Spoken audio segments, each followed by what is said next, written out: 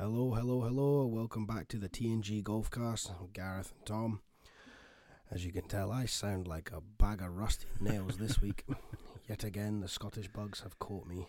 I think you might get some fun this week, yeah. You say I sound husky. Husky. I say I sound dreadful, but that's just me. You never know, maybe a housewife's thing, but Ooh. I feel like I'm 13 again and my voice is about to break at any stage, so you might hear a bit of high voices from me. I think my voice broke when I was 10, man, honestly. I'll try and have my coughing fits off the mic and not die in front of everybody. How are you doing this week, pal? Good, mate. I'm feeling a lot better than what you are anyway. That's not hard. You've been quite ill this week, haven't you? That's life. We crack on. And obviously, having to enjoy kids as well. The kids have got the effect of that as well, which isn't helpful for you. No, but that's life, as we say. So, keeping it into the podcast. Have you watched much golf this week? I'm going to be honest. I haven't watched any golf. Why is that? I think, to quote Billy Horschel at the start of the week, the field, especially the Honda, is pretty poor. Yep. Not a lot of names either that are going to attract you. Similar to the DP World Tour. Yep. This week as well with the Hero, Indian Open. Bullshit aside, not watched any. Go be yourself. I haven't seen any of the PGA Tour. Haven't seen any of the DP World. I watched, I'd say, about an hour and a half of yesterday's Live. Through their Live Golf Plus app that they've just released this week. Because it's not on YouTube anymore, is it? No. So obviously they've got certain channels, broadcasting channels that are actually showing it in certain countries, but the UK is not one of them. So for anyone who's outside of these territories that can't watch it through a designated broadcasting channel, you can get the Live Golf Plus app, and you just sign up with an email address and password, and you get automatic free viewing of it. So yeah, that was actually quite good. Obviously, it's probably got the strongest field of names out of every tour that's playing this week. Yeah. And yeah, I quite enjoyed it. Obviously, a bit of music in the background, guys playing in shorts. It just looks cool. So yeah. So there's not really much I can say about the other two tours. We know, obviously, from looking at the leaderboards, that obviously in the Honda, Chris Kirk's got a 2-shot lead over the rest of the field at the moment. Obviously, as we're recording this, day 4s haven't been concluded. In the DP World Tour, I couldn't actually tell you who's leading. Is it still Marcel Sim? Last I've seen. So yeah, the German there, I think, just bringing it up now.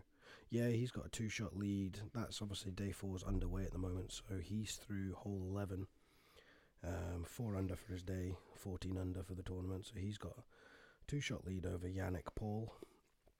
So yeah, that's cracking on. But good to see as well, Thorn, Bjorn Olsson as well. He's in the mix. In the top 10 so he's obviously having another good week after last week's win. Yeah. But apart from that, look at the field. I would agree with you, mate. The field at Live is going to attract more eyes, I think, this weekend. Looking at that, no disrespect to the guys that are playing, but yeah, the covers that you get on Sky. They've not been daft as well. Where when they've obviously made their schedule, they've picked this week directly because obviously DP World Tour's got they're in India for the Indian Open, yeah, and then you got the Honda Classic where it's directly after 2 events that the top players in the world rankings that are eligible to play in the PGA World were all mandatory made to play it. Yep. Now, two courses that they wouldn't have minded playing anyway, and obviously the money purse that was up for grabs, they were quite happy to play for that too, but they were mandatorily made to play in those events. This one wasn't, and they've all, whether or not they've gone to do some resting before the likes of Bay Hill comes up, Sawgrass with the players, and then obviously the Masters, they do need downtime, but it shows that field is not as strong as what we've had the last couple of weeks. So do you... Personally, I don't think it's a bad thing that guys like the top tier elite players are not so much picking and choosing their events, but they kind of are, if you know what I mean. Oh, they've always done that. They've always picked and chosen. Yeah. I don't disagree with that. Like you said, the big courses are way to come up in the calendar year. Like you said, like Ardney's Place, Players Championship, Masters, like you just said there, mate.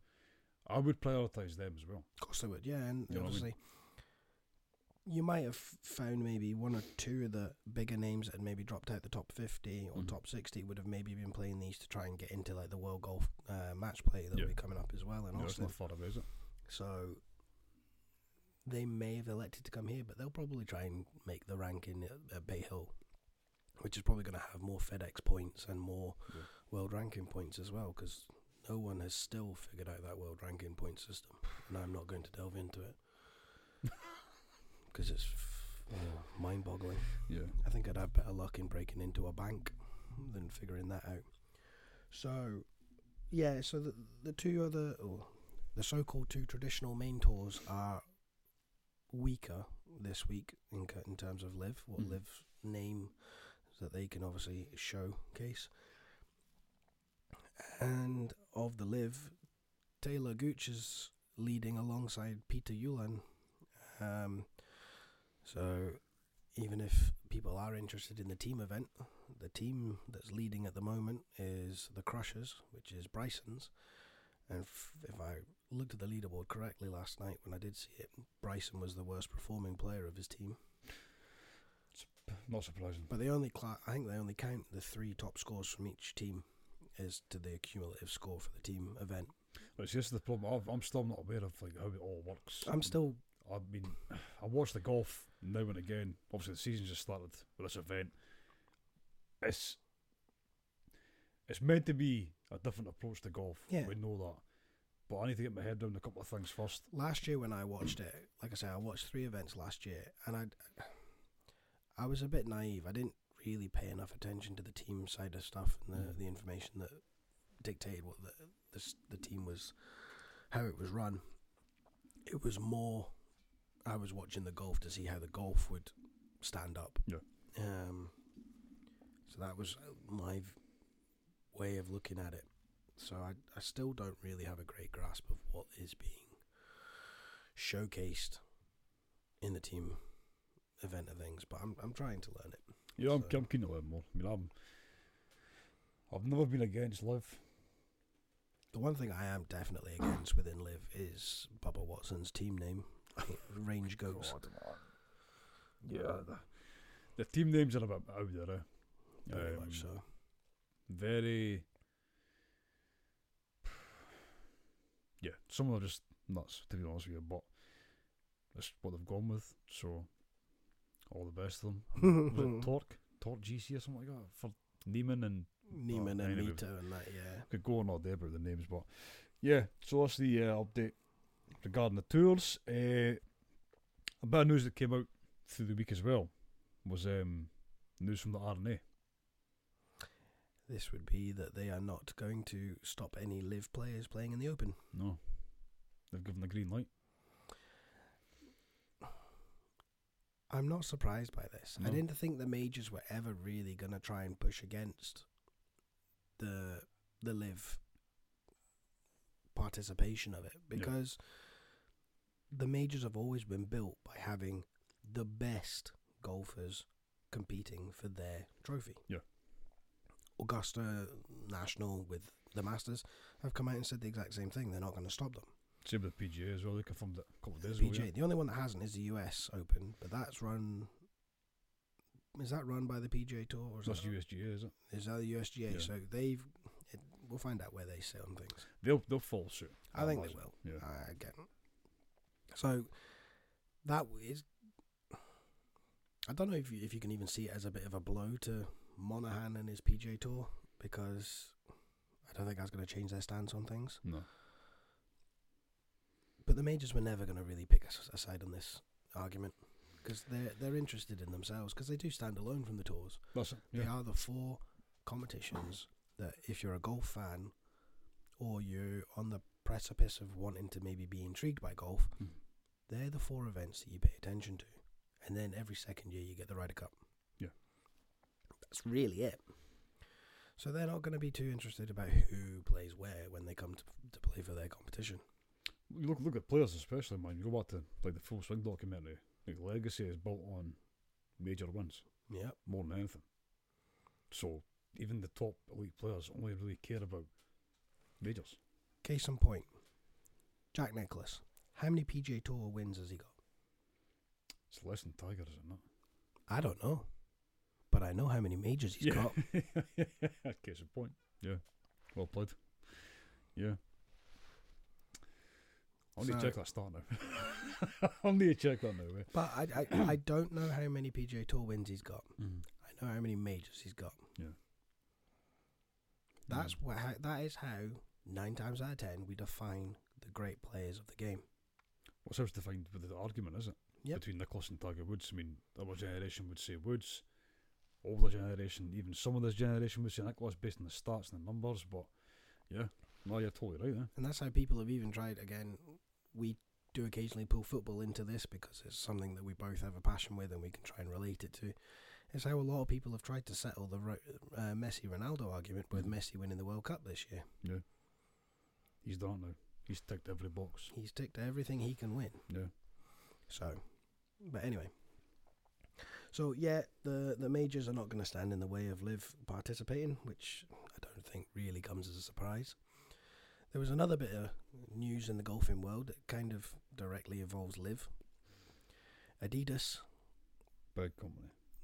big golfing company, see, it's all being put that Liv dropped Dustin Johnson and Sergio Garcia.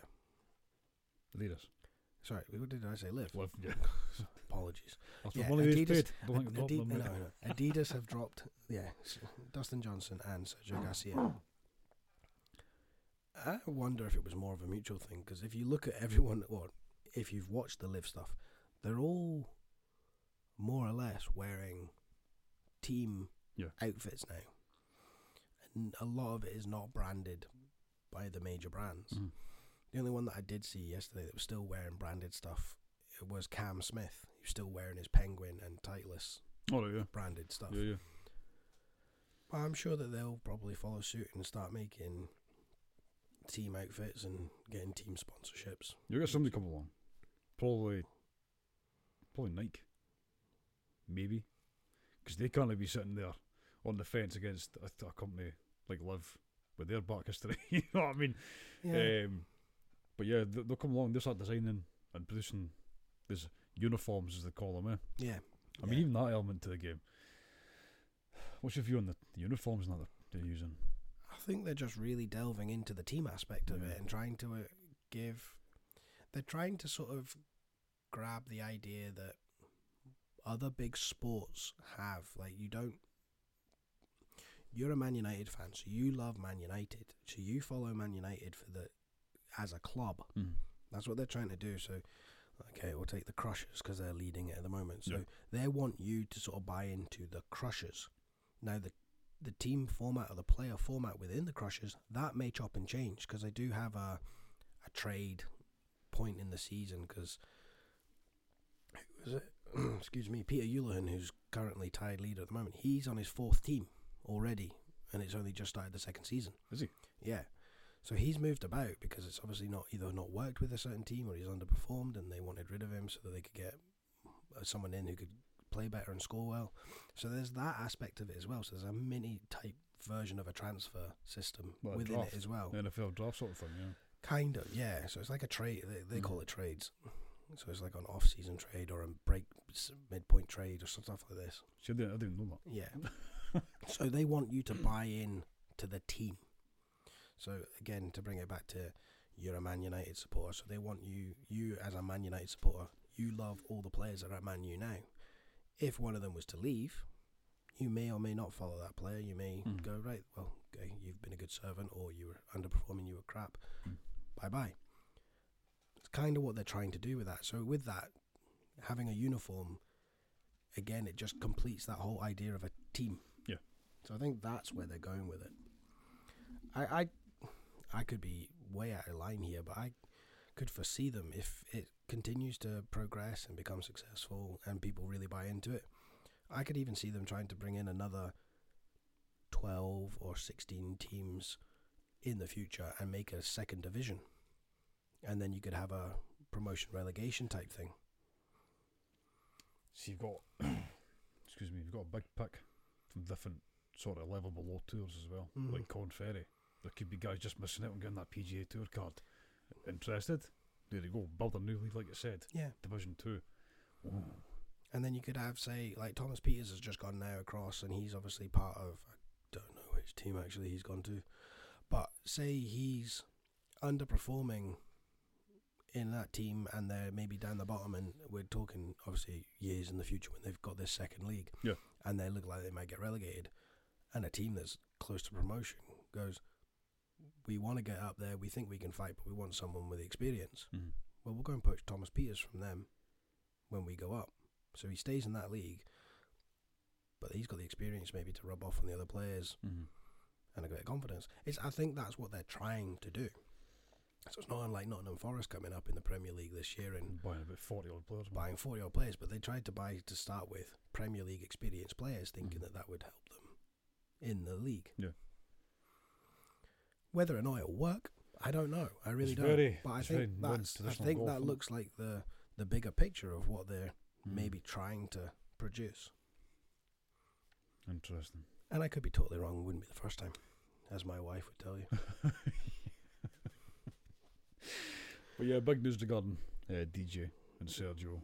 I mean, I don't think it'll matter to them. They've made their money. Yeah, it's not a big deal with them. It's news though, so there you go. Other big news, which took my interest quite a bit, to be fair, is a competition starting soon called the Grant Thornton Invitational. And this is going to be a mix tournament. Yeah. PGA Tour players and LPGA Tour players. Mixed competition. This could be interesting. Well, the DP World Tour have already done that with the LET Tour. I think they got the Ladies European Tour. Yeah, they did one. I think it was towards the back end of the last year, and I can't remember the name of the woman who won it, but it was a female who won it. So it's not a mixed pairing type, because is that the format for this one? It's going to be a mixed pairs. So it was a mixed singles event. The DP World Tour have done. I think moving forward, I'm just going to call it the European Tour. I'm sick and tired of saying the DP World. Yeah, I'm trying to be. It's the European Tour. It always has been. Stop pushing a bit. But in having it as a mixed, yeah, it'll work. You'll get all that complaints about the folks saying, well, I think as a mixed one, they'll maybe not complain too much about it.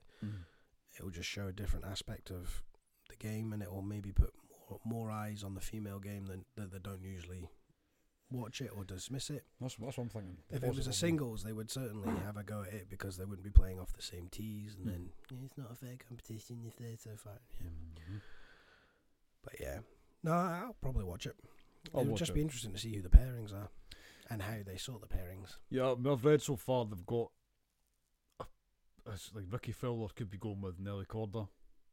Okay. Or her sister, something like that, and then you've got the involvement from just like 2 or 3 sort of top 15 in the world players are sort of committed to it. But it's like all the news I'm seeing at the minute is like commitment from similar to what we're seeing with the TGL at the minute as well. Yeah. Which I thought was called the Tiger Golf League. Was way off. But yeah. Anyway. What's it called? Tour Golf League. Yeah. Tiger Golf League sounds better. I thought that as well. I mean, I was way off. I was kind of sad when I seen Tiger's name wasn't there. But yeah, anyway. But yeah, we're looking forward to that. That'll be coming up soon as well. So, now, moving on. We want to talk to you about your. Well, this one makes me sad. It should be your as well. It should be our golf goals. But you've got a couple. We want to talk about our golf goals. I mean? Yeah. But my golf goals at the moment are postponed. Not because I sound like a bag of rusty nails. Because I have a broken back, a glass back. But yeah, so I'm not golfing at the moment. I haven't golfed since August last year. And even last year when I played, I was playing in pain. So I have not made any golf goals whatsoever, other than the hope I might swing a golf club again this year. Yeah. And maybe play a course this year. But it just depends. I'm waiting. Like many other people in the UK, I'm waiting a very long time to find out when I will get physiotherapy. Yeah. So, your golf goals, what are they? really, to be honest with you, no goals in regard to handicap. Smart. I'm Smart. happy. Far too many people get bogged down Yeah. on solely focusing on I must or I wish to get to this handicap, and then their sole work is driven by that one stat. Yeah. You can do many, many other things. Yeah, so no plans to go the handicap. That's smart. My main goal is to play more comps. Cool. Now, I've been at Arbroath for a year now, and we played in the midweek sweepies, Mm-hmm. stuff like that. But I've got kind of goals to get involved more with the bigger competitions like the away Weekend games, stuff. yeah, stuff like that as well. Just see where I'm at, because I mean Arbroath's got quite a broad selection of level player. A lot of guys that are down near scratch. A couple of guys that are, well, I say a couple of guys, there's quite a few guys that are plus golfers and that as well. But yeah, just to get more involved with competitions. Competitions are the best way to meet your fellow members and, Yeah. and make new friendships and everything like that in the Yeah. in the clubs. I mean, normally, me as a person, I fucking hate people. But, you know, in regards to golf, I'm keen to get more games played, I suppose. In regards to my game, I'm in the middle of a swing change, Ooh. which is Aren't we quite always? interesting, yeah.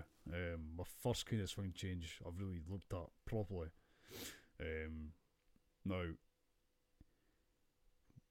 went to the range about 3 weeks ago, and thankfully you joined me to give me a second set of eyes. Mm-hmm. You can swing a club yourself, unfortunately, because the state you're in. But, we'll look at the way I'm swinging the golf. Are we going with the mantra that those that can't do teach?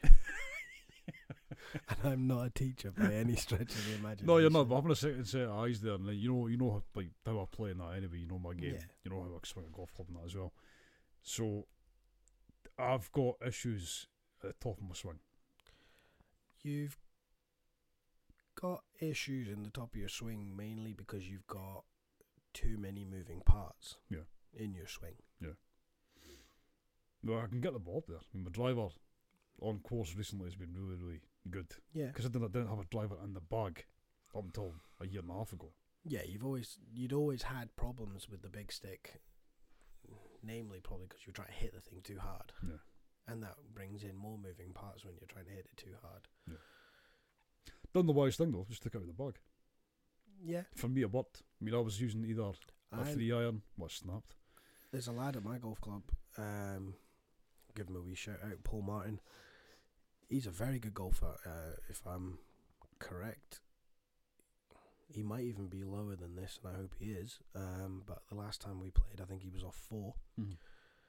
He only carries a 3-wood. Really? He wouldn't even go to a mini driver that you come in, that some brand. It can fit that sort of middle bracket between those who can't hit driver and those who want maybe a souped up super 3-wood. Yeah. That's what your mini driver is. But no, he just carries a 3-wood. But he copes fine. Yeah. On all the courses in St Andrews, and obviously he can play off 4 with it. Yeah. So, He's doing something right, is he? and then, like I say, I hope you're off lower at the moment, Paul. And yeah, it's been that long since I've played club golf as well. He could even have. He might have fixed a driver, and he might have a driver in his bag. Yeah. In which case, cracking. He probably will be lower if he's found a driver. Yeah. That's what I'm saying. I kept it out of the bag for, 2 or 3 years? Maybe Mhm. even more, actually. But picked up a new driver last year, and stuck with it. Found a bit of consistency with it. Cranked it all the way down to 9 degrees, which was perfect for me. Mm-hmm. It worked. I was hitting it fairly well, fairly far as well, so I've been happy with that. But at the minute, my irons are suffering badly with the way I'm swinging the ball. Yeah, swinging the club, sorry. Mm-hmm. So we looked at it anyway, and what we came up with, surprise, surprise, listeners, we've got somebody who Tom's absolutely in love with. But the John Rahm swing is kind of what I'm trying to go for. Yeah, it's not. You don't have the bow in the wrist that John has and things like that, but it's the idea of the John Ram swing is more what we're geared up to instead of a replica of John Ram's swing. It's more of a really short, compact swing. You're a tall guy, you're quite broad-shouldered, you've got big legs, so your body can compensate for the more moving parts you've got, the more loose you end up being. Whereas if you stay short and compact, you're still giving the same amount of swing speed, the same impact to the golf ball, and as we showed when you were hitting it well, you've not lost any yardage. You've just gained consistency and control, which two very key things in the game of golf. If you can be consistent with what your shot shape is and you've got the control to do it all the time, it's half the battle. So it's like, don't get me wrong, it's similar to myself. I try to keep myself a very short, compact swing. That's when I produce my best shots. So that's the plan. Anyway. So that's kind of my main goal. Trying to groove in a new swing change. So that'll involve obviously more like range sessions. That takes a lot of time to do. So it's going to be a busy year regarding trying to get somewhere regarding that. Because I'm going to try. I mean, I do want to play more golf. I do want to play more comps and that, but I need to get to the range more often. I do need to practice more. That's kind of my main goal. I'm saying, like, handicap, not interested. If I go up, I go up. If I come down, happy days. I'm not interested. I'm happy. When you're making swing changes, the first thing you need to do is forget about the handicap, because until you get it grooved in, your performance on the golf course will fluctuate, definitely. Definitely. But I mean, main question I've got for you: if you were playing, would you be upgrading at any point this year? Do you think? Is there anything that's come out from my current bag?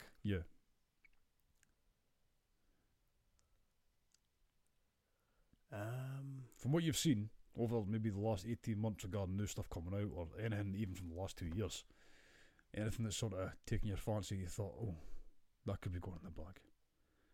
The only thing would possibly be 3-wood. Really?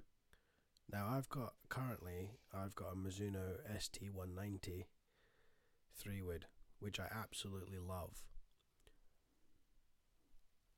So why am I wanting to change it?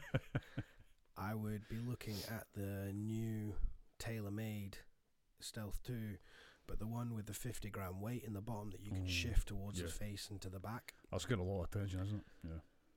And the main reason why I would be looking to change it is because when I can play my golf, I play my golf on links courses, predominantly in St Andrews.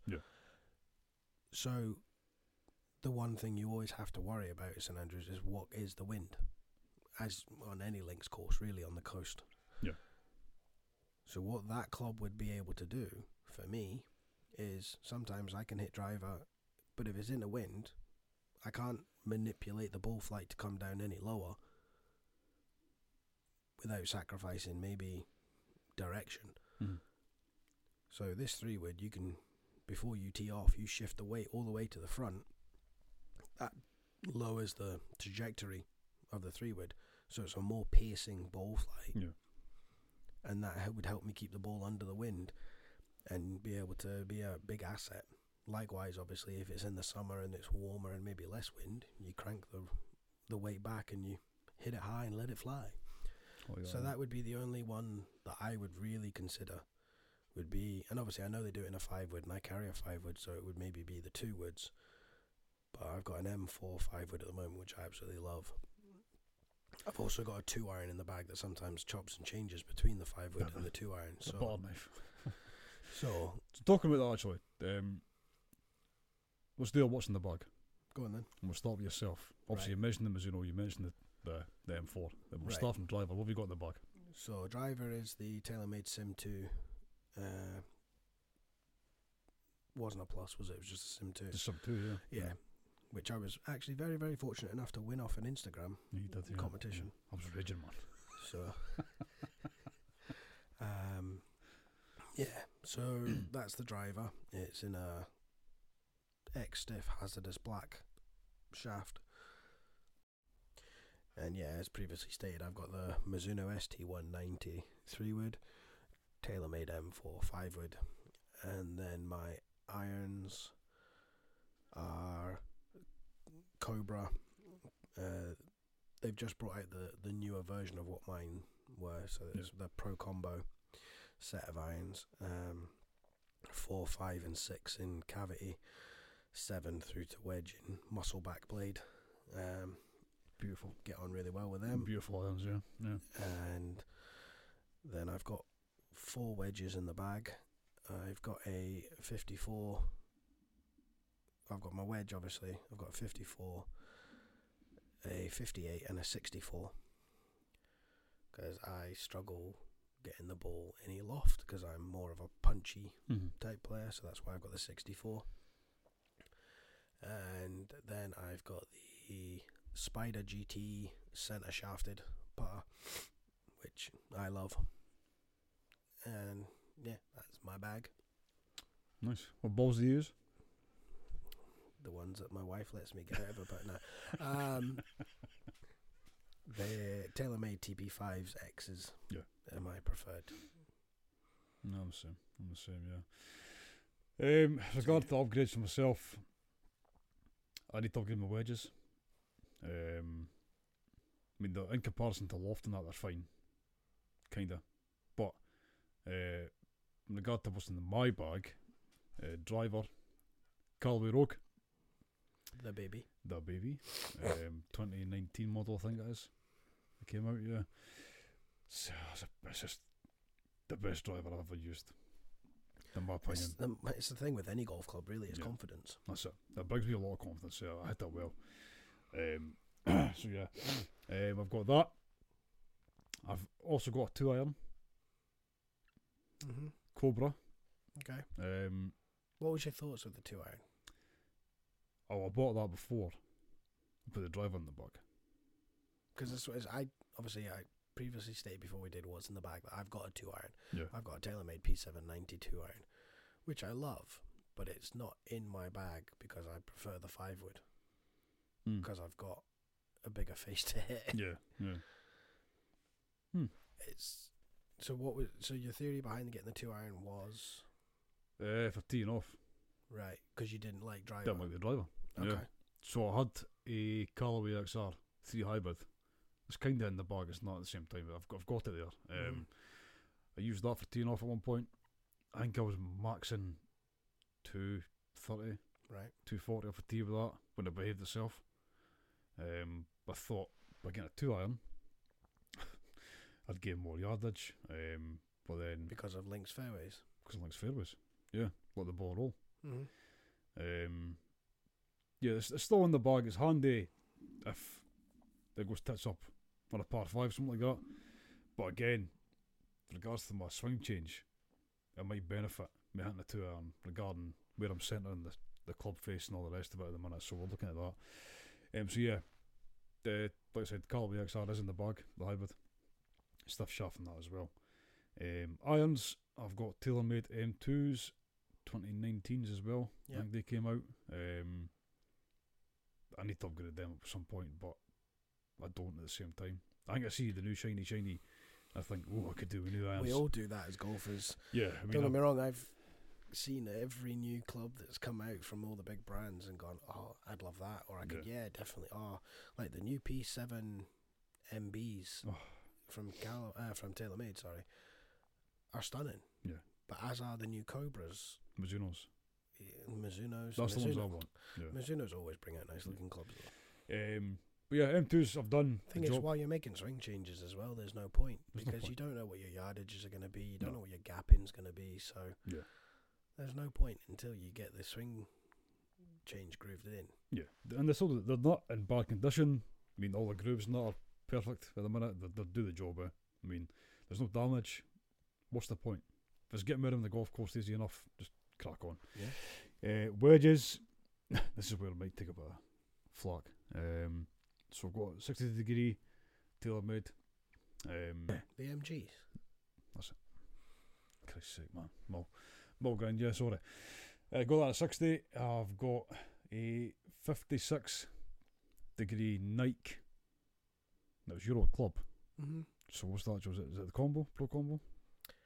Yeah, that was from my set that I think it was my first set that I actually bought. I bought a 3-iron through to 56 back when you could buy the full set. Yeah. I was about 16, 18 at the time. Yeah. So you've had that 56 degree. 4 years, 5 years maybe. Yeah. Yeah. I used that as my. I looked at that as my safety club, my get out club. A sand wedge for most folk is It's taken a beating, like a bit of bunkers that I go in, mate, but it's done the job. I've got a 52 degree wedge. Believe it or not, it's a phaser. an old brand.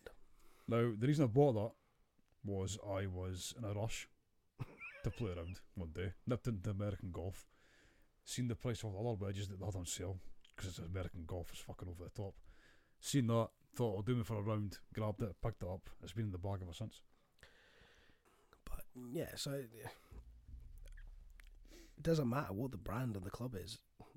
I've just said that we all love shiny things, and we are brandists. At one stage, I had a full tailor-made equipment bag, and it was great. And then I was like, as I started getting better and delving into the more analytic stats of my game, it was like, well, actually, the tailor-made irons I've got are okay, but the gappings of which I have my yardages are shocking. So I changed, and now I've got a very multi bag of different brands. But and I think even more pros are doing that as well now. They're not being so stuck to one brand of stuff. They're going as what they would class as free agents and being able to. He must have negotiated with TaylorMade to be allowed to do the wedges. There's no other way about it. TaylorMade wouldn't have let him do that otherwise, because he was using the high toes before that, and he's obviously changed to the Vokies this year. He hasn't, from my understanding, done a new contract with them, so he must have gone in and negotiated. He's had to. But yeah, so I think a lot of them are starting to go on their own so that they can build their own bags. Look at Justin Rose. That week that he won the AT&T, he just put in that set of Cobra irons because he had a mixture of different, and it wasn't even like a one brand of Cobra irons, it was multiple Cobra irons. Because he had the King Tours, which was a bit stronger lofted, in his high 4 irons and stuff like that. Then he had the CBs, and then he had the MBs. So he's done like a pro combo set, because he, as he went back to it, said when he won the US Open, he had a pro combo set, and it's something he's always liked. I'm a big fan of pro combo sets. I think I've owned 3. I like the forgiveness you get with the cavity back, and then obviously the more precision you get and spin that you supposedly get with the MB blades. So yeah, to go back to it being phaser, there's nothing wrong with it being phaser. 40 quid, boom, get in the Happy bag. days if it does the job. And it's still in the bag now, so yeah. The only problem you've got with wedges is once the grooves go. I mean, that's to be fair, it's actually not bad, to be honest with you. And then putter, I've got the Spider that I'm currently trialing at the minute. Tall red one. The Jason Day one, when he was in 2016 and he was the best putter on the planet. The one that also won Sergio Garcia his Masters. Interesting. And then Boss TP5X as well. So yeah, that's the what's in the bag. So yeah, like golf and goals set. Your golf and goals, I think your golf and goals are pretty modest. I think if you nail them down, like you said at the start, you don't have a handicap goal. But if you achieve all the other goals you've set, your handicap will benefit from it anyway. That's it, I mean, which is why I like the folk that don't. There's nothing wrong with setting a handicap goal, but I think it should be a distant goal with a lot of shorter goals that will achieve the distant goal. The rest of scratch, I mean, it's a lot of people's minds, in it. I must get down to this, I must get down to that. I mean, what I said to you in the previous episode, the lowest I've been is 10. And I'm happy with that. I'm now sat at 13. I play at Arbroath, which is windy as fuck all the time. You're at 13. Yeah. So you only have to make 5 pars in a round. Yeah. Could be look at it, yeah. That's the best way to look at it. Yeah. You need 5 pars in a round, and then 13 bogeys, and you've played level par net golf. Yeah. That's. I mean, I mean, I've regards to handicap, I was set on it for maybe a few months where it was like getting to me. I wasn't getting below this and below that. But yeah, like you said, there's more important things when it comes to your game, like consistency for one. But yeah, handicap becomes a result of all those other things you do. Exactly, mate. So, moving swiftly on, we are going to talk about,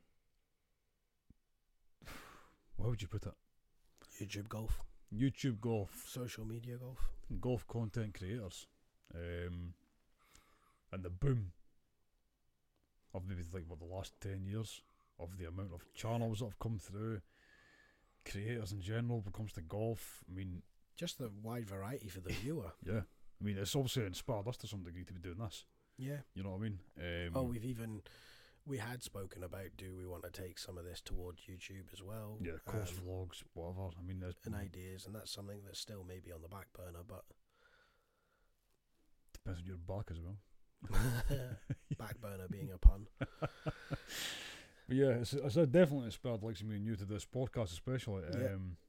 I mean, from my experience of it, I mean, I first came across YouTube golfers, but 2, 3, maybe 4 years ago, and Mr. Rick Shields caught my attention first. It's quite easy. He's the biggest name in YouTube golf. Yeah, we were talking, what, 2.65 million subscribers, and then you add on the followers on Instagram and Facebook and Twitter. He's pushing 3 million plus eyes. Yeah. I mean, he's looked upon as the gold standard. He's had to grind his way there as well. It's not like it was overnight. Yeah. Because obviously there's another group that, it's not, I've given it away by saying group, but there's another account that's probably climbed a lot quicker to the high numbers that they're at. Yeah. Well, you know more about these guys more than I do. I mean, we'll go on to that. Yeah. Obviously, you're talking about the good guys. I mean, yeah, the content out there now. I mean, it's kind of the variety of content as well, because you've got Rick, who he used to cover a bit. I don't know if he's maybe tried to niche himself more in that he doesn't really do many course vlogs nowadays. He does his Break 75. I love that series, man. Yeah. But he's more about his product reviews, and his it's more based on his opinion of stuff now. It's not so much. He doesn't even really do lessons that he used to, because he used to do a lot of coaching tips. Yeah, that would be a sort of niche, being a PGA coach. Isn't it? That's how he started off, wasn't it? Yeah, he sort of stayed away from that. I mean, that's his direction now. Fair play to the guy. He's got to that level where he can't do that. But yeah, I mean, it was like coaching videos, swing tips, stuff like that. Like, that caught my eye straight away. And he's been doing it for over 10 years. Yeah. I mean, working out of like Trafford Golf Centre, the Mere, stuff like that as well. The guy's done pretty well for himself. They obviously then brought the attention of others, like probably one of your favourites, Peter Finch. Well, they went to Myers School. Pro school. They were a pro school together. Obviously, there was a few there as well at the time, like Andy Carter and the likes of.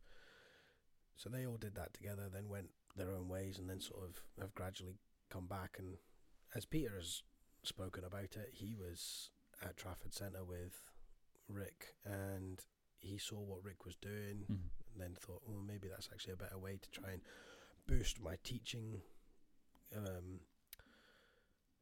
His fishing net, if you want to call it, and that, and get more people involved in coming to him for lessons. So it was purely based to try and boost his business. Yeah, for coaching. Yeah. And then it developed as it has done now, and he's able to take a lot more flights around the world as he has been doing of late. That's something that blows my mind. I mean, we watch it, but you sit back and look at it, strip it all back. These guys are seeing the world. They're playing elite golf courses. They're playing with pro tour level players. They're obviously bringing in other content creators to expand their horizon and all the rest of it as well. I mean, Peter Finch played 1 or 2 rounds, I think it is now, with Billy Horschel. Yeah. They've played against, Rick Shields plays with, looks at Lee Westwood, Tommy Fleetwood. It's just the access they get. Adam Scott. Yeah, actually at Kings Barnes. Yeah. Yeah. I mean, what a place to pick to play with Adam Scott, you know what I mean? Yeah, so the opportunities that have now been afforded to these guys because of Yeah. YouTube. And I think even, maybe jumping ahead here, but with the most recent news of Mika Morris, Grant Hovert getting signed by TaylorMade, Yeah. the good guys getting signed by Callaway, That's a big thing, man. these brands have now identified that, hang on a minute, maybe as many, if not more eyes of the golfing world are watching these than the tours. I would agree with that, yeah. So they're now trying to use it to capitalise for themselves. But again, it increases the content that these boys can now produce. Yeah. It's just, there's been a little bit of a shift maybe in focus from the world of golf with how much social media and influencers in the golfing world are maybe more prominent than your tour pros. It's scary, but it's the social media generation age, and like you say, I mean, It's the biggest marketing tool out there. yeah, it's frightening. I mean, like the title suggests, is this what golf has come to? I would say It's certainly going that way. It's and going I that don't way. think it'll. I don't think it's ever going to replace the tours and No. the traditional setup. But I certainly think it's got its place and it warrants its place in the golfing world. and like you say, it brings more eyeballs to golf. It might bring It's more probably a people to lot golf easier courses. to watch Rick Shields take on Adam Scott at Kings Barnes Yeah, for 45, 50 minutes, however long the video is, yeah, than sitting and watching 4 hours on a Friday of the Honda Classic. which we didn't watch at all. But that's what I'm trying to That's what I'm utilise. saying, Like, if like this week, so the Honda Classic's on with as if you're a golfing fan, you would say it's a weaker, as we've stated, it's a weaker field. DP World Tour's in India with what again we would class as a weaker field. Yeah. So why not sit and watch what the good boys have done this week? Like they did some cracking course vlogs they played a Pro-Am in the Dubai when Rory won the Dubai Desert Classic. They Yeah. were there and Yeah. they were in the Pro-Am on the Wednesday before it, and they played with Beef. Andy And Johnson, they've yeah. done 2 videos. I've sat and watched that instead. That is the way it's going, isn't it? That is the way it's going, I think. And I don't think it's a bad thing. to a degree, they're slightly more relatable because they're closer to our level. This thing as well, I mean, you see, like, Sir Rick Shields has got a regular on his There's break 75. Break 75, James Robinson. Now, And then Guy. So you've got 3 different levels of Yeah. golfer. so Rick will try and break 75. Guy, who's like his co-host and sort of producer on Yeah, the show, he'll tries try to and break break 80. 80. And this James Robinson, He's always trying to break 72 or and 70, mate, isn't he? he's such a good player. Yeah. He's such a good player, but it does show you, though, even though he qualified for the Open at Carnoustie in 2018, Mm-hmm. he's no longer a tour player. No. He gave up his card, the level, to be on like the Euro Pro, European Tour, to get your card, and then to show the level of like, We always Mark class Allen. it as there's pro and there's amateur. Yeah. But within that, there's several branches of levels it's within insane, each. man. Yeah. So even with amateurs, you've got high amateur, or you've got maybe high or beginner amateurs. Mm. You've got novice, moderate amateurs. Then you've got your maybe you're between 18 to 10 handicap golfer that's obsessed with the game probably by that point, always trying to get better, Mm. maybe not having some success with it. Yourself, probably you're in that bracket. Then you've got your sub 8 to 5 handicappers. Then you got your sub 5 to scratch, which is where I come in, which is just constant grind because otherwise you lose it as quick as you can get it. Mm. And then you've got scratch golfers plus. Then you've got your elite amateurs who are on the cusp of potentially being able to turn pro. Yeah. Then you've got pros. You've got teaching pros. You've got playing pros. You've got successful pros. You've got elite pros, tour pros. There's just so many levels within that, but we just define it into amateur pro. Yeah. Yeah. And case in point, Rick Shields is a pro. So's James Robinson. Mm. The difference between those two, Yeah, just like 6 to 7 shots. yeah. It's crazy. It's absolutely crazy. But you put James Robinson up against Tiger Woods. That's what I'm Okay, saying. maybe not Tiger Woods now, but John Rahm. well, Rory McIlroy. Yeah. I'm trying to get away from saying his name. I haven't said it at all this Yeah, I'm episode. not, I keep. Fuck. Actually, yeah, I keep mentioning. No, I Rory. have when we were talking about the swing. I've Yeah. said it, Yeah. but okay. But Rory McIlroy, the James Robinson couldn't compete with. No. Rory McIlroy, he just couldn't. He could probably put in a crap ton of work to get better, Mhm. but he probably would admit himself that that level that Rory's at is just unattainable to him. So you put like a handicap on it, like regarding. See, we also know the scratch. Your McIlroys, your John Rahms, your Dustin Johnsons. Where would you see, or like to think, their handicap would be on paper, in reality? Someone tried to work out John Rams the other day, actually. Yeah, It was a couple of weeks like ago. 10, 11 over. Plus 10, 11 or something like that. That is seen, Yeah. but There was an idea that Tiger Woods between 2000 and 2005 was playing something like plus 14. fucking insane. That's insane. I mean, you see how hard it is to get the scratch, and there's guys that who's like that's sitting comfortably like getting +3, +2, and how hard they work to keep that maintained. Mm-hmm. To be on paper a plus 10, 11, 12. It also shows how far the game's come. That Ian Poulter turned pro off 4. Mm-hmm. Now he's probably the last one that's been able and will be able to do that. Mm-hmm. Now, the theory still stands that you can turn pro at 4. I think. I don't think is it lowered it to 2. It's 2 now. Yeah. Is it 2? I think it's right. 2. Okay. Yeah. But for a long time, you could still turn pro off of Mhm. 4. That does not mean you're going to get on the tour. You might be a good coaching pro. Yeah. And that's definitely an avenue that folk could and should have looked at. Mm-hmm. But to do like what Pools did, that won't happen again, even off 2 now. Because there are kids out there who are 15 playing off +3, Yeah. +4. And even they probably aren't good enough. To make it. Yeah. It's frightening how good.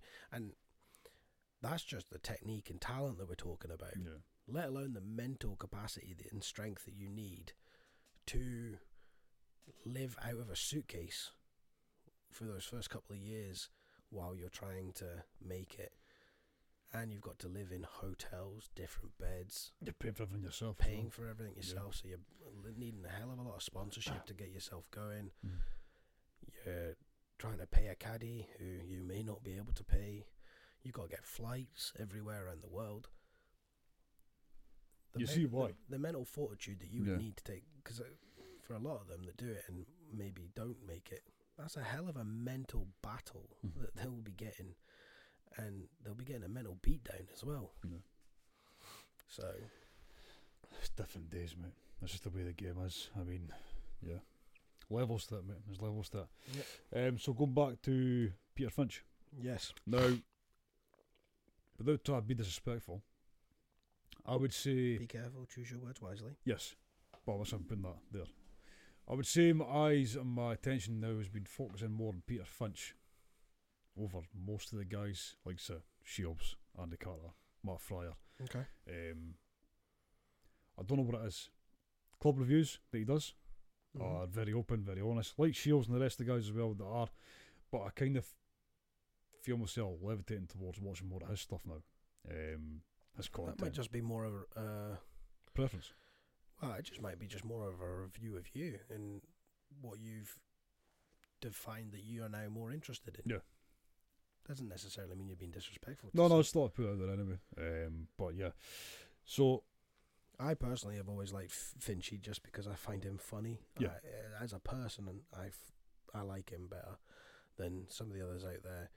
And I just like the content ideas that he comes up with. Like the ones that he's done where the last 2 years he's tried to make the so-called cut in events. I think he did one at your favourite place, Yaz Links, in 2 years ago, the event that was at Yaz. He played 2 rounds, I think it was the week before the competition started, and they tried to marry it up. Would he make the cut if he'd been playing in the event? And he did another one this year at Razal Kaima. yeah. Thank you for saving me on that one. And they're interesting because you got the leaderboard on the same page and stuff like that. Yeah. his new series looks good, where he's going to try and take on as many YouTube content creators out there to see who's, as they call it, the best YouTube golfer. That's quite a big question, though, is it? There's that many that are kind of. I listened to his latest episode on the Rough Cut, and apparently it sparked a bit of aggro because there are a lot of accounts that believe that they should have been mentioned or in the thoughts, and they're not. But by rights, Bryson DeChambeau has a YouTube channel, so That was mentioned, yeah. Bryson's an elite player.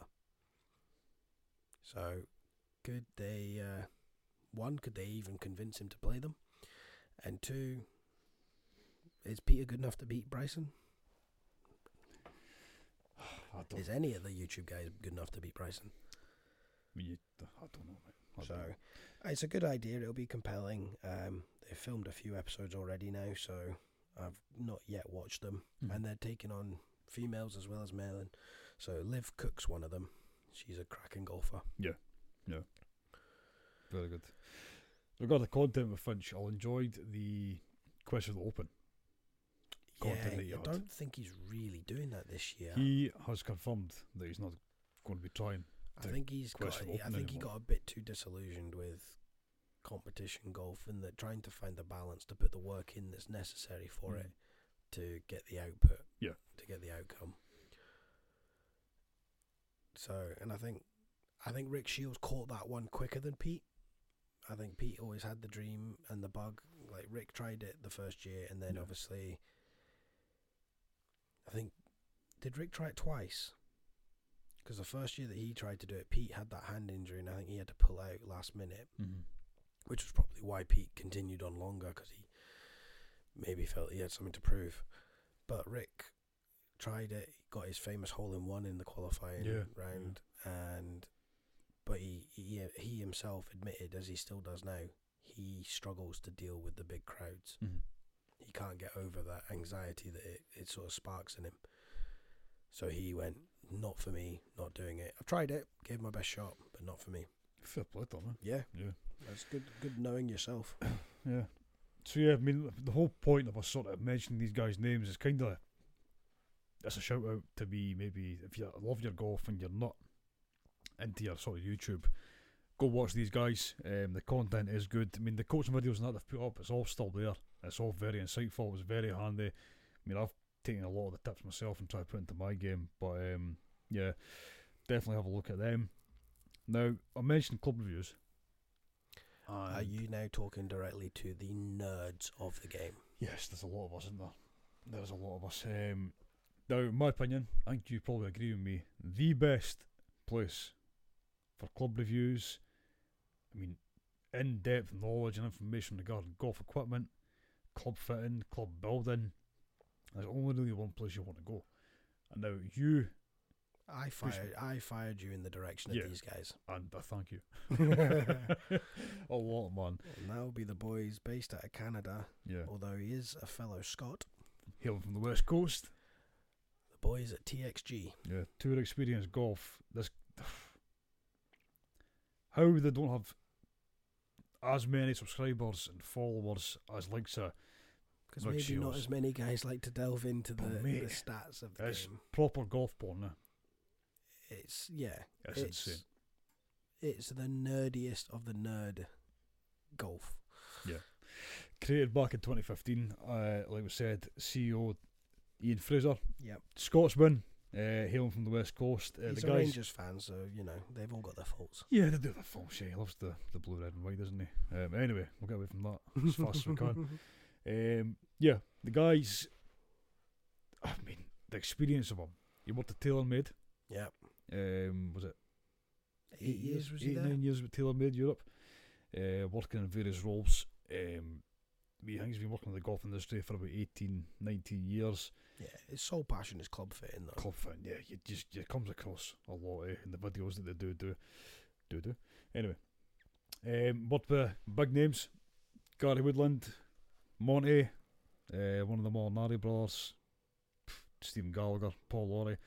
And from what I read, he was responsible for the TaylorMade Performance Lab that is at Turnberry. What, he came up with the idea, or he helped create it? designed it. Oh, right, okay. Designed and operated. Now, That's kind of makes sense when you look at what he's built out in Canada, his right own there. lab. yeah, it's insane. So the guys up there were probably one of the biggest brains in golf, to be Yeah. fair. But yeah, he then created TXG, Tour Experience Golf, in 2015, basing it in Canada, 3 locations. I really want to go. I don't know how we get there. By plane. He's fucking full of jokes today, people. Brilliant. Swim in it. I can't swim. So yeah, now They don't have the number of followers that they should, they really don't. in my opinion. Yeah, I mean, we like what club reviews when the new clubs get released, irons, drivers. I mean, we'd go to like we said, Rick Shields, Peter Finch, these guys. Now I had no idea about TXG, and then you questioned me on, have you seen the TXG's video for the new driver? I was like, what the fuck's TXG? And your reply was, go on YouTube, type in TXG. I think I spent about a good hour and a half just cracking on watching videos. Yeah, it's in depth, man. Yeah, it's Their knowledge in the shafts alone is Yeah. frightening. Yeah. Like, you start talking about kick points and weights and swing characteristics and everything else. It's just super, super nerdy. Yeah. But it's awesome. obviously Ian's the main guy in it, but obviously on the channel you see his good friends Mikey, who's another. He's a builder, a isn't he? more- Builder. He's a builder, Yeah. but he's a fitter as well. But Yeah. he's the more, I tried to say it maybe more as the average man's guy, because he's a 13 to, I think he's a 10-8 handicapper maybe. Right. And then you've got Matt, who is a lefty. He's a pro as well. He's got a beautiful swing, man. Yeah. Yeah. Um, so, and I think Ian plays off round about 3 or 2 as well. Is he? Right. So, but yeah, so you've got, again, they're trying to broach the 3 levels of golf when you're doing the swings of like reviews of clubs and stuff like that. It's a full review as well. I mean, you Yeah. see what you would see if you're at a GC quad setup Yeah. with your TrackMan and all the rest of it. I mean, you'd get, point of impact and Oh yeah, they delve into swing paths, everything. spin rates, loft. Was it dynamic lofts? Yeah. Launch angles, stuff like that. There's just a full breakdown of everything and how to optimize.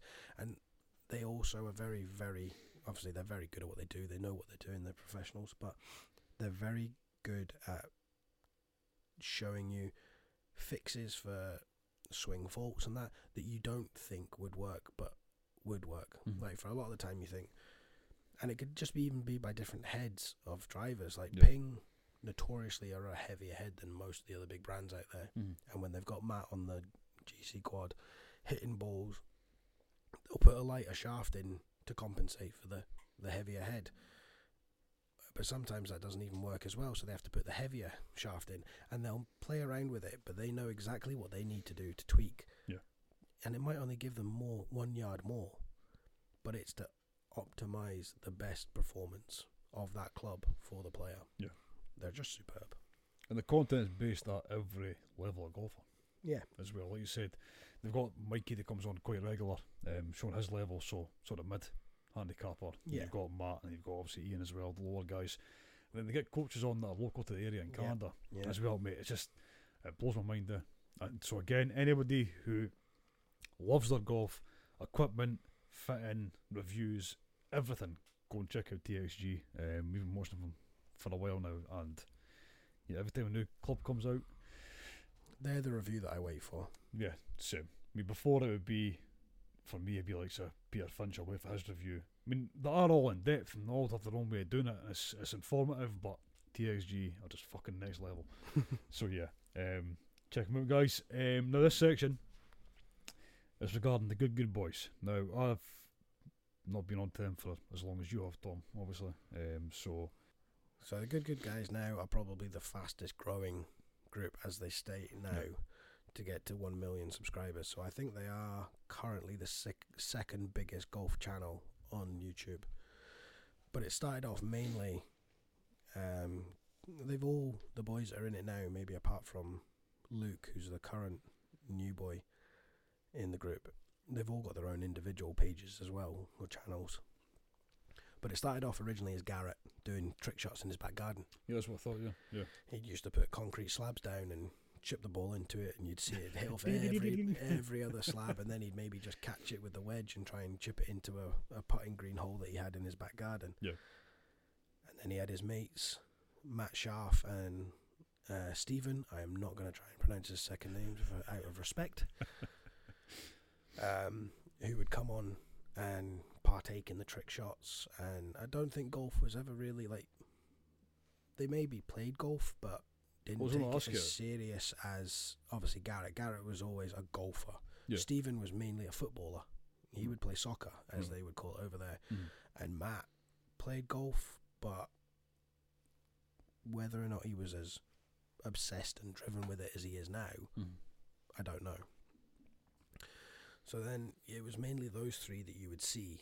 They then briefly teamed up, started making like group videos with a guy who, I can't remember his name for the life of me, but he's a professional frisbee thrower guy.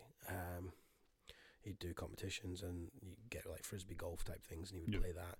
But he would play golf as well. So they did a combination of like different trick shots, golf vlogs, videos. But for whatever reason, that broke down, and they went their separate ways. And Mika, who is Garrett's cousin, I believe. Oh, is he? Yeah, I think they're cousins. Right. He used to float in and out of the sort of setup, and then as they went and decided that no, this was what they wanted to do, they wanted to keep a team type channel going, Mika came in on board, and then another boy who sort of floated in and out of it was Bobby. Bobby's brilliant. He's nuts, man. He cracks me up. Yeah. Bobby's absolutely awesome. Just love sitting in with the cap backwards, having a massive cigar. He's just your ultimate chill guy. But Bobby would come on, and it started off again like guest appearances and stuff like this while they were doing their course vlogs. But they would also do like funny challenges, and some of their best stuff is the knockout stuff that they would do, where you'd have 5 or 6 of them, and they would do, right, we'll play 6 holes. Whoever's the lowest score or the highest score on the hole, you're knocked out until you've got your winner. Yeah. The Wheel of Misfortune is another great one. They'd go out and collect several different items, and then they'd play a par 3 course. You spin the wheel, whatever you're left with is what you've got to hit. So you could get anything ranging from I've seen them use a seesaw, a child seesaw, to a shovel, to a baseball bat. Yeah, you name it, they've tried it. And just for fun, banter, trying to increase the game of golf, and just being themselves. Yeah. And then Grant came on board, and that seemed to be solidified as the 6. The 6 for a while, for a good strong while they were growing rapidly. And then they did a big collab with Rick Shields as well through here in Manchester area, and they were at the JCB. Yeah. And that was sort of the roster where they were at their best. Well, not maybe the best, but the peak of their powers, in a sense, on YouTube. So you had Stephen, Matt, Garrett, Micah, Bobby, and Grant. Sorry, folks, I'm dying. Grant's father was a teaching pro, and Grant used to give the boys some lessons as well. Mainly Bobby would go to him for his lessons, and again, like I said, they all had their own channels, so they would do their own stuff, and they would maybe collab on each other's channels as well. And then, kind of out of the blue, Mika left, and they got an ex. He's still a pro. Luke Kwan is the new guy that's in now, but he used to be. I think he went to qualifying school. I don't know if he got any further than that, if he featured on any Corn Ferry tours or stuff like this, but they got him in. They did another big, as they called it, was it the, I can't remember what the hell they called it, but it was like the big tournament. Yeah, they did. It was like 10 episodes or something like this, where they did, it was kind of like their FedEx Cup version thing, so you did so many events across, I think it was 10 episodes, to get points. Good Major. That's the one. Yeah. Good Major. And then Grant, he took that. I think he won that. But yeah, when Mika left, I think he then decided that he wanted to try and actually make it pro. And he saw his route to doing that, obviously being outside of the good lads. And then another couple months went by, and obviously Grant has then decided to leave as well. And now we're at a stage where Good have been picked up by Callaway. TaylorMade have picked up Grant and Mika. And you can still follow all their stories on their own pages. I watched their 2 club fittings at TaylorMade, and it was really good because you get a closer view of Troy, who's their TaylorMade's head guy now for club fitting and building. It's really good, but I prefer watching these boys because you've got more relatable guys there. They're off the street, they're kids, they love the game. You've got Stephen, who I think he genuinely does enjoy golf, but he's not as good as the other guys. He would admit that. He's capable of doing some fantastic shots, but he's the more relatable one because he gets frustrated with it when he's not as performing to his level. Yeah. You've got Matt, who seems to be the hole-in-one specialist. The deal was a par 4. His infamous par 4 hole-in-one. If you've not seen that video, you should definitely go out and watch it, because it wasn't just his shot that was awesome, because the full run of it is they're doing a 3v3 on that one under the old setup when Micah and Grant were a part of it, and they called themselves Team Twigs against Team Stubbs. And the Twigs were Garrett, Grant and Stephen against Bobby, Matt and Mika. And Bobby went first on this par 4 driver and managed to hit the green, which is a great feat in itself on a par 4. Mika went second. I think he hit 3-wood. His bounced onto the green and then hit the flag, and then up stepped Matt. But beforehand, they're all talking about going, could you imagine if we made a hole-in-one here, and this is just insane. Matt hits his shot, hits the green. They're all celebrating in that sense, going 3 for 3 on the green. This is amazing. And they've got their camera guys up on the hole, and you just watch it go in, and you hear the cameramen shout. And like any time they have, if it's over 100-yard hole out or a hole-in-one on a par 4 or a par 3, soon as these boys know it goes in, they are full pelt running. So they ran the full yardage of this par 4, and you can see them knackered by the time they get there. And it's just quality. You just get swept up in it, and you just can't help but be happy for them. Yeah. It's entertaining. Definitely. Yeah. It's kind of a different sort of approach to the game of golf. I mean, obviously the idea of golf is a gentleman's game, and no, that bullshit, man. But this is the main question. They're more fun to watch. Yeah, it's making golf fun. Yeah, far more fun. Going away from that traditional arty-farty, can need to behave yourself and fucking certain clothes you need to wear. I mean, I don't know how they get away a lot of it with the golf courses they play, because obviously they play usually, if they're doing a full course log and they're doing competitions, they'll break themselves up into 2 3s, and they get quite a few guests on, so it might even be 2 4-balls. But for a lot of the videos, they were doing it as all 6 of them on the tee, which goes against the traditional 4 balls only. Yeah. But yeah, they're just great fun to watch. It's entertaining, and it's golf, and you can still watch and even learn stuff from it, but it's just so much more entertaining sometimes than watching the tour level events, because unless you've got Rahm, McIlroy and Justin Thomas slugging it out in the final day, 1 shot separating them, there's sometimes a lot of these events don't have that much excitement there. Yeah. So, I mean, and over the last 10 years, would you see this sort of influx of these creators, YouTube guys, do you think it's benefited the game of golf? I think so. I think it's benefited the game in the sense that your Rick Shields and your Peter Finches, your Matt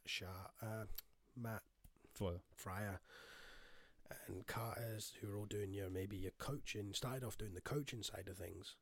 Well, they've helped improve amateurs that maybe couldn't go out and afford to get lessons, because lessons can be expensive. Yep. It's the best route to do to get better.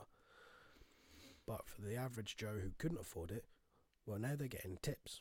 They're getting things that they wouldn't have maybe learned to help benefit them. And it's probably helped improve a number of beginners. Then you've got those who maybe played golf but not really fussed and bothered about playing week in, week out, or even maybe joining a club, but they'll sit and watch good guys and go, this is brilliant, I love watching it, it's good fun. And it keeps the interest and the passion in the game there to say, right, no, I'm just going to go out and play golf this week. Yeah. So I do think it's helped. I definitely think it's helped grow it. I definitely think it has. I think that's evident with the fact that Callaway and TaylorMade have gone out and directly sponsored creator golfers, not tour elite. Like TaylorMade have changed up their way that they operate. They used to throw huge amounts of money at all golfers that they would sponsor. Now not so much. They've dropped an awful lot of them. They gave super money to the likes of Tiger Woods and Rory McIlroy and everything else like that. They've got their other ambassadors that they keep a hold of, but the rest of them don't get a big piece of that pie anymore. And they're now looking at the likes of your YouTube creators and your content creators.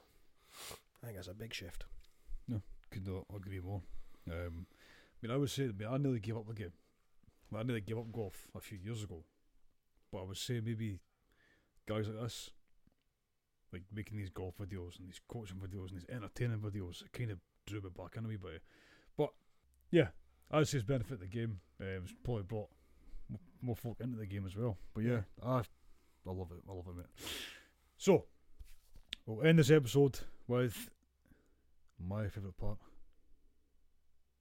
The quiz the host segment. Obviously, this week it's your turn to answer the questions and I'll ask them. Quiz the host, get to know you better, get to know us better, more than anything. So, we'll start with question 1. You've got 2 options. You receive an offer from Liv, guaranteeing you 14 tournaments worth of play on the tour. Financially very generous. You're playing alongside the elite players like DJ, Brooks, Phil the Thrill, your favourite. Or you're offered a European Tour card, you start at the bottom, work your way up, and TaylorMade offer you an enhanced 2-year equipment package. Which option would you choose? Well, neither are going to happen, but Hypothetically speaking,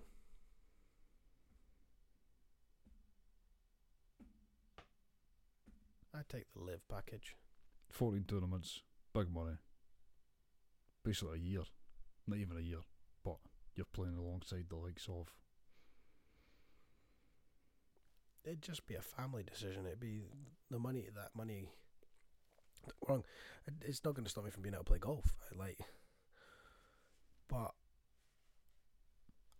I would be able to provide a better life for my family. There you go. That's I like it. For me, that's a no-brainer. No problem. Question 2. If you're given the chief role at the Army, what would be the one rule you would change in the game of golf? One rule? Mm-hmm. That's a good question. I don't know.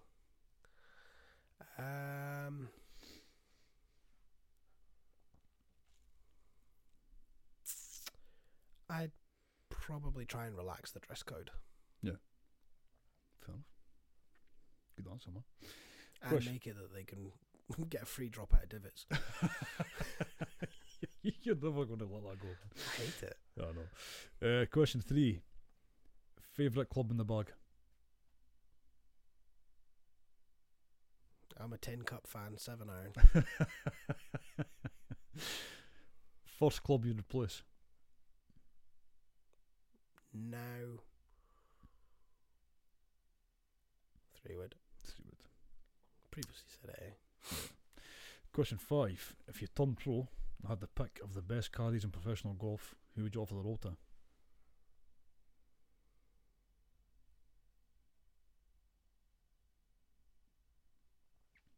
You had the pick of every caddy in the world. It's Gotta be Billy. Yeah. Because even if I'm playing well, it's going to be fun. If I'm playing shit, just tell me a story about Sevi, Billy. Yeah, exactly, yeah. Question 6.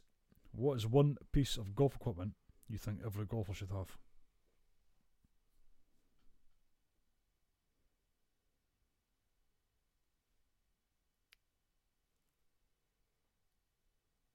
A pitchfork.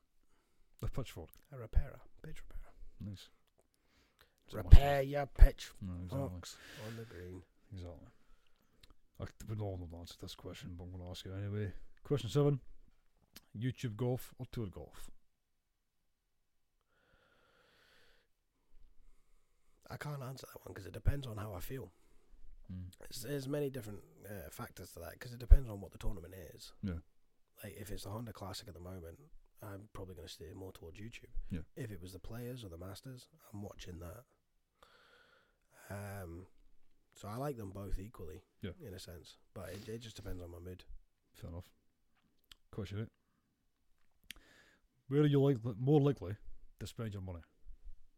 Octalones pre-owned or Clubhouse Golf online? I'm lazy. Clubhouse. I'm an online shopper. But Octalones pre-owned is one of the best shops going, man. Honestly. Yeah, if you're in St Andrews, you need to head Yeah, up. If you take watch one. Rick Shields golf, you'll know about that place well as well. Well, makes me segue on to question 9, sir. Question 9. Rick Shields or Peter Finch? Peter Finch. We've already said that. That was a silly question. Question 10. If you're offered a free round at Augusta National, who's the one person you would take to play with you? Oh, I'm screwed either way here.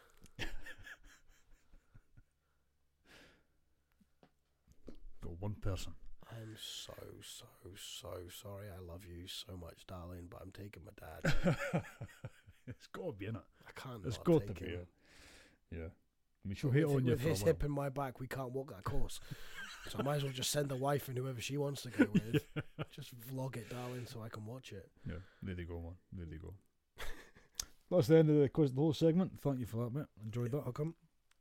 And we've now come to the end of the episode as well. Again, we say it every week. Screw you, get now. Thank you to everybody that has been tuning in and listening, and return listeners and new listeners as well. The stats that I get, again, are showing me that we are hitting more areas of the UK, we're hitting more areas of America. That still blows my fucking mind. Austria, Czech Republic, Germany keeps coming in strong as well. Thank you guys across there. Yeah, we are exceeding expectations for us at the minute. We can't thank you all enough. Genuinely. Don't be afraid to reach out and message us, get in touch with us on the socials. Yeah. Because again, we would love to have that engagement. Debates on socials. Just even ideas. Yeah, we're open to it all, to be fair. Again, I know I've asked this every week, but I'll ask you again. There's an option where you can rate the podcast and you can leave a review on Apple and Spotify. Subscribe to it, follow as well. And yeah, thank you again. Thank you, Tom. I know you're quite unwell, mate. I do appreciate you making the effort today. And hopefully you're feeling a lot better soon. For the listeners' ears, if nothing else. Yeah, you're going to gain some more fans. I'm telling you, man, that husky, sexy voice of yours, it's might do things. That's the creepiest thing you've ever said to me. It's not. We know it's not. So why say that? It's the creepiest thing you've ever said to me. I can repeat. Oh yeah, fair enough. But yeah, until next time, guys. Thank you very much, and yeah. Cheery bye. Cheery bye.